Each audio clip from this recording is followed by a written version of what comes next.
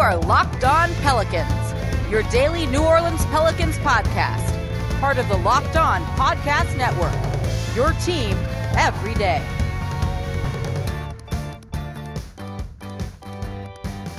Welcome to another edition of Locked On Pelicans, the daily podcast covering your favorite team, the New Orleans Pelicans at NBA, part of the Locked On Podcast Network, your team every day, available wherever you get your podcasts. I'm your host, Pelicans Insider, credential member of the media, Jake Madison, at NOLA Jake on Twitter, here with you all on this Wednesday edition of Locked On Pelicans. Thank you all very much for tuning in.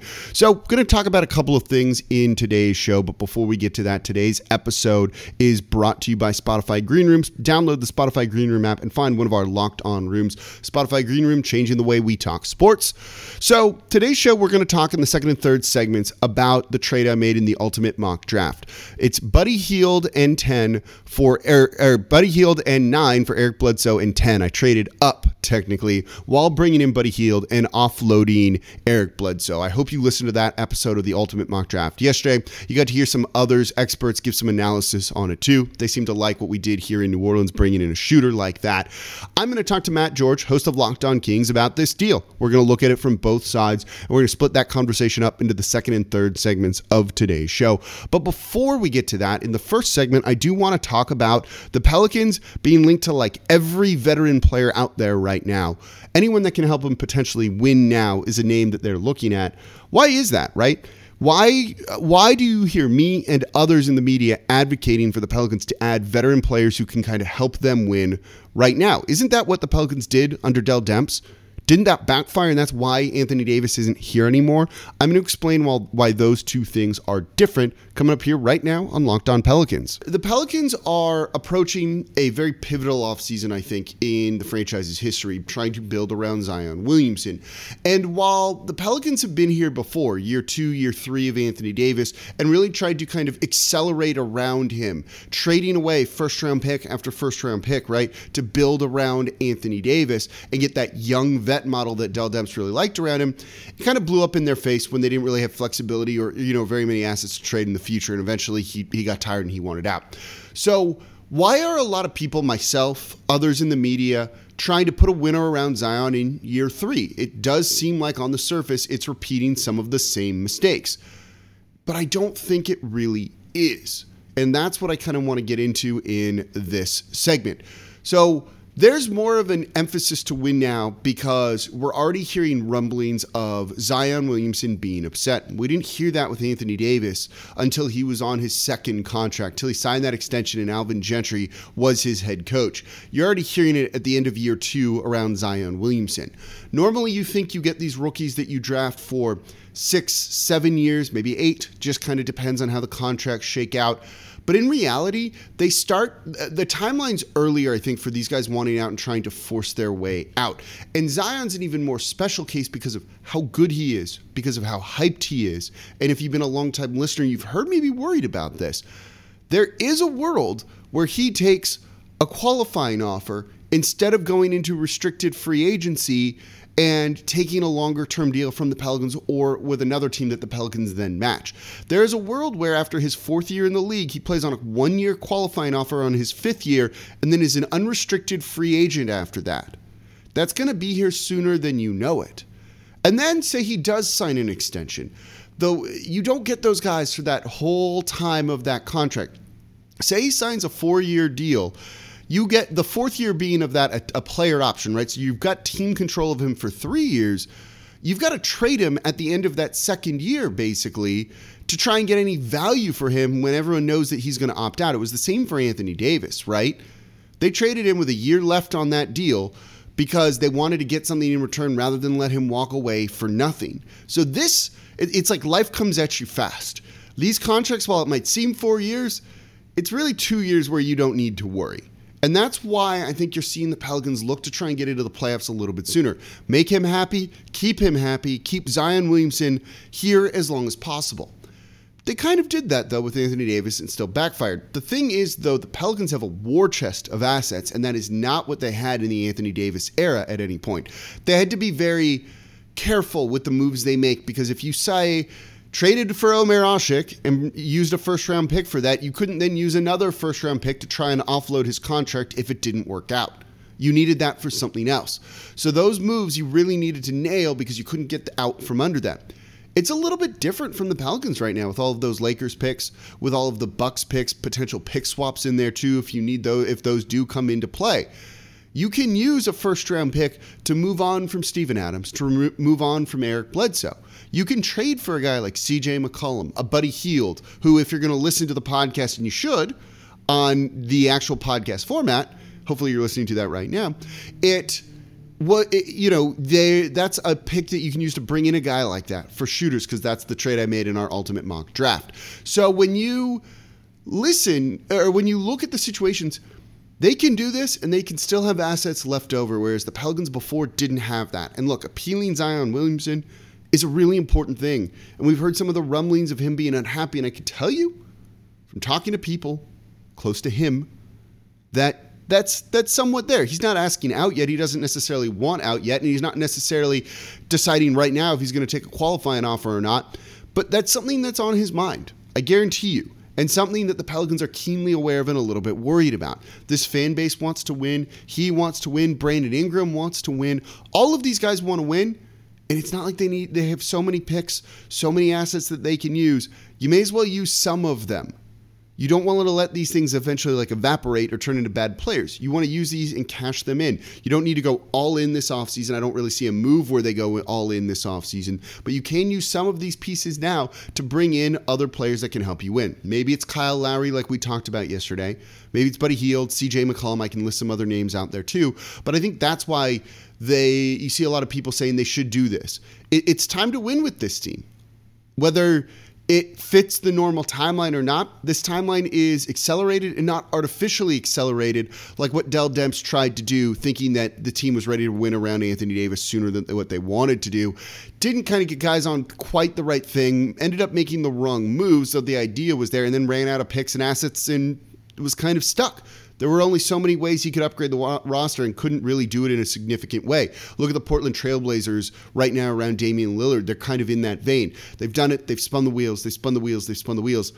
Now they're out, and they can't really do anything else. And now he wants out because they're kind of at the end of the line, the end of the rope, and they're holding on for dear life. And I think that's what separates the Pelicans currently from the Pelicans of the past, and why they are looking to try and win now. It's a similar model to what Dell Demps was doing, except you have the other assets where if you make a bad move, you can use some of those to try and get off of it. And you have a guy that's impacting winning sooner than Anthony Davis did, and that's the underrated part of this. You have Brandon Ingram there. You didn't have a second number like that around Anthony Davis till you got Drew Holiday, but he wasn't even at that level necessarily in terms of a score and a guy ready to win. AD, in his third year, wasn't as good offensively as Zion Williamson is right now, and completely bending defenses like Zion does, and is entirely the focal point of the team. All of these guys, it's better than it was around Anthony Davis right now, and I think that's why they want to try and win. And that's why these players want to try and win. And I think that's why you're seeing names like Kyle Lowry come up. And so if you've thought before, don't do this, you're repeating the same mistakes, yeah, you might mortgage the future to a certain degree, but there's no future if Zion isn't there. And that's some of the things that I think about when it comes to what the Pelicans are looking at this offseason.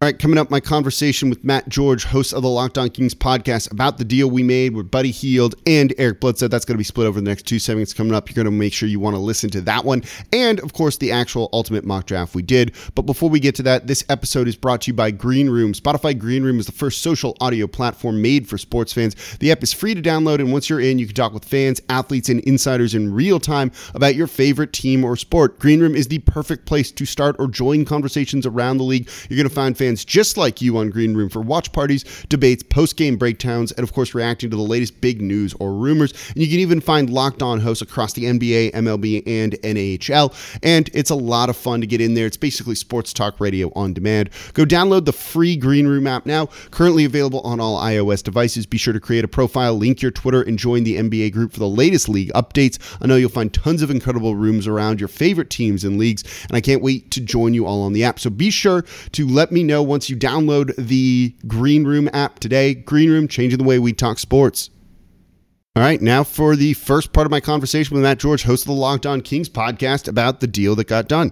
Matt George, the Locked On Kings podcast, joined by Jake Madsen of the Locked On Pelicans podcast. Day 2 of the Locked On NBA Ultimate Mock Draft is in the books. And I would say the Kings and the Pelicans stole the show in day 2 with the trade that we agreed to. Wouldn't you say, Jake? Yeah, we definitely had them talking more than anything else, which is good, right? That's what we're here for, to give some like insight and provide interesting discussion points on all of this. So I thought our trade made sense, like perfectly, to be honest. It seemed like everyone was like, yeah, this is fine. Yeah, I wanted to get together with you and talk about this and talk through this a little bit more here for both of our podcasts, because I know that there are going to be major question marks, especially on the Sacramento Kings side with this deal. But we were talking a little bit before recording, and I thought you brought up something interesting that I want you to elaborate on here, if you don't mind. And you're talking about each team kind of trading a little bit of their trash here, which, by the way, the deal, in case you didn't hear it, was Buddy Hield being traded along with the number 9 pick to New Orleans for Eric Bledsoe and the number 10 pick. I have my reasoning, you have your reasoning, but essentially what you said is both sides are kind of trading their trash a little bit, but each one's trash makes more sense for the other side. Yeah, you get these deals where like everyone in New Orleans hates Eric Bledsoe, and he was just like legitimately terrible last season in New Orleans compared to like his Milwaukee days. And I think Kings fans, and you seem kind of like on the outs with Buddy Hield, his inconsistency and all that. And it's just not working there. So you have both of these teams with these two guys that just don't work for them. Well, just swap them. Worst case is you get trash back, right? And you're kind of in the same boat that you were in before. So it's like a trash for trash trade, except your trash makes more sense on my team because I need shooting here. And look, Eric Bledsoe saves a ton of money for the Kings that don't need to be spending all of that money for, kind of where they are. So I think it makes sense for both teams from that perspective. And as we were saying before, when you and I were talking before we started hitting record here, this is one of those exercises that I really like and I think is really valuable here with the Locked On Podcast Network, where we're literally the local experts.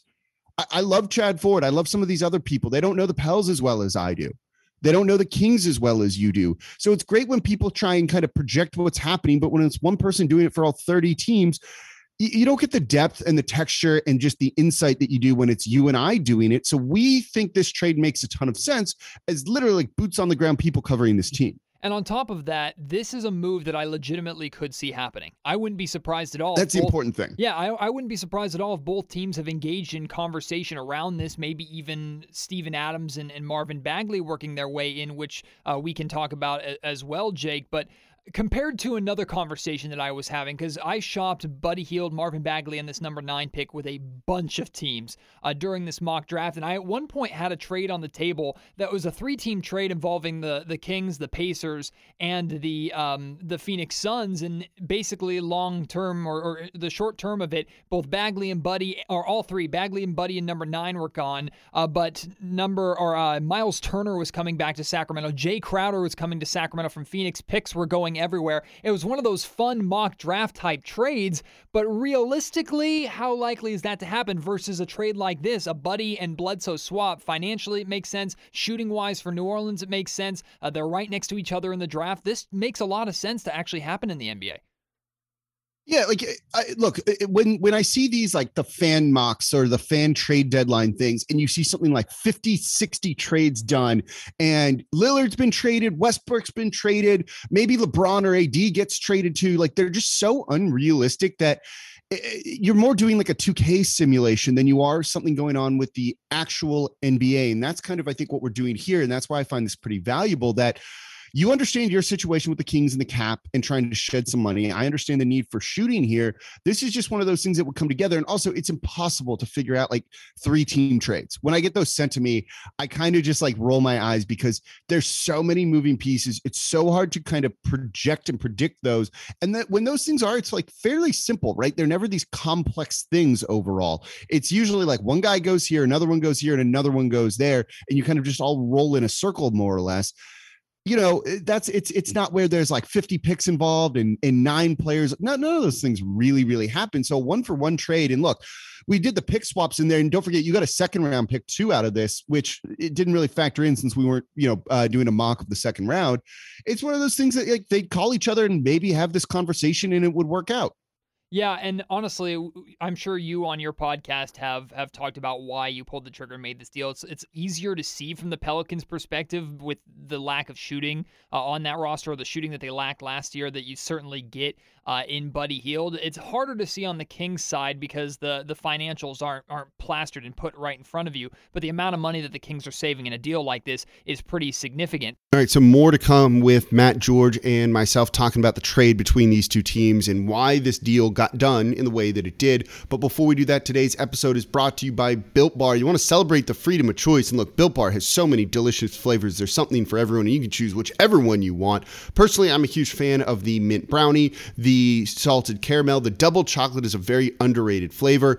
These things are delicious. And if you've never given them a try, you can get a mix box where you can try all of the different 9 flavors. You'll get 2 of each. And not only are Built Bars the best tasting, they're healthy too. 17 to 18 grams of protein, calories ranging from 130 to 180, 4 to 5 grams sugar, only 4 to 5 grams net carbs. All amazing flavors, all tasty, all healthy. Plus, they have limited time flavors. You always want to keep checking out their website to see what they have going on right there. Plus, Built Bar is the official protein bar of the U.S. track and field team. So go to Built.com, use promo code LOCKED15, and you're going to get 15% off your next order. That is promo code LOCKED15 for 15% off at BuiltBar.com. Today's episode of Locked On Pelicans is also brought to you by RockAuto.com. With the ever-increasing numbers of makes and models out there, it's impossible for your local chain auto parts store to stock all the parts you need. When your car isn't running, you need it running. Trying to see if they maybe have something for you, not only to get a part that doesn't really work or fit quite exactly what you wanted, is not the situation you want to be in. You need your car. It's how you get around. And in the summer, you need it to blow cold AC. So make sure you get that all fixed up and save some time and money when using RockAuto.com. Do not choose to spend 30, 50, even 100% more for the same parts from a chain store or a car dealership. I've told you I ordered an AC condenser for an old car that I have. It was like $250, $300 cheaper than one of those chain stores. I immediately bought it because I couldn't believe the price was that low. I thought it was wrong. And then every time I've gone back to RockAuto.com for different parts, they're always the cheapest out there. They're just, prices are reliably low for every single customer, and they're a family business serving do-it-yourselfers for over 20 years. So go explore their easy-to-use website today to find the solution to your auto parts needs. Go to rockauto.com right now and see all the parts available for your car or truck. Write Locked On in their How Did You Hear About Us box so they know we sent you. Amazing selection, reliably low prices, all the parts your car will ever need. rockauto.com. All right, back to chatting with Matt George, host of the Locked On Kings podcast, about the Buddy Hield and Eric Bledsoe swap we did in the Ultimate Mock Draft. One thing I did want to talk about is the decision to swap picks number 9 and number 10. And what I think is important context to talk about here is we both were interested in Moses Moody, who ended up going 8. And I was pretty confident that my guy, Franz Wagner, who was pretty much my backup plan the entire time, a very close second to Moses Moody, I was pretty confident he was going to be on the board at 10. That's why I didn't mind moving down a spot. To me, the pick swap wasn't that significant a part of the trade, but from the Kings' perspective, I didn't mind dropping a spot because the guy that I wanted to be there was still going to be there. Yeah. So I was thinking about this today, right? Like so when I said it on the show, I moved up to 9 to try and get Moody because I was kind of worried you were going to take him, and he didn't make it to 10 in any of the mocks that we had done before that. And I can't remember if he even made it to 9, but I figured with the opportunity to move up, I may as well. The trade fundamentally is Bledsoe for Buddy Hield. Like that's what this was. The moving up to 9 actually, in theory, and I didn't think about this until today, kind of hurts the Pelicans because that number 9 pick is scaled at a slightly higher salary than 10. So I could have not done that in there, taking Kispert at 10 and paid a little bit less for him. If anything, Kispert's like the big winner in all this because he probably gets paid like $200,000 more or whatever it might be. So in theory, it's actually really good for you to trade down and get your guy just at a little bit cheaper. I did it with Moses Moody at 9. You know, part of this was we were trying to get this done so quickly. I didn't want to wait to see who the Magic took to try and make it like that realistic. But otherwise, I would have just been like, if I saw Moody go off the board at 8, I would have been just Buddy Hield for Eric Bledsoe, and I would have happily still tossed in, I think it was the 42nd pick or the 45th pick, something like that. Well, and another element I think that's important to bring up that would have spiced things up a little bit, and we didn't even broach this in our initial conversation. It actually came up much later in conversation over Twitter, but we could have thrown a little extra spice into this trade by involving Marvin Bagley and Steven Adams. That's a deal that I think both sides would have agreed to, right? Also sending Marvin to the New Orleans Pelicans. The Kings take back a physical player in Steven Adams who doesn't necessarily make sense from a speed get up and down the floor standpoint, but in terms of rebounding, a little bit of rim protection, but just having a solid body down low, which the Kings have lacked for a while, really since Alex Len, which I roll my eyes saying that. That would have been pretty significant, I think, for both sides. Yeah, I would have done that in a second. You would have made Pelicans fans so happy.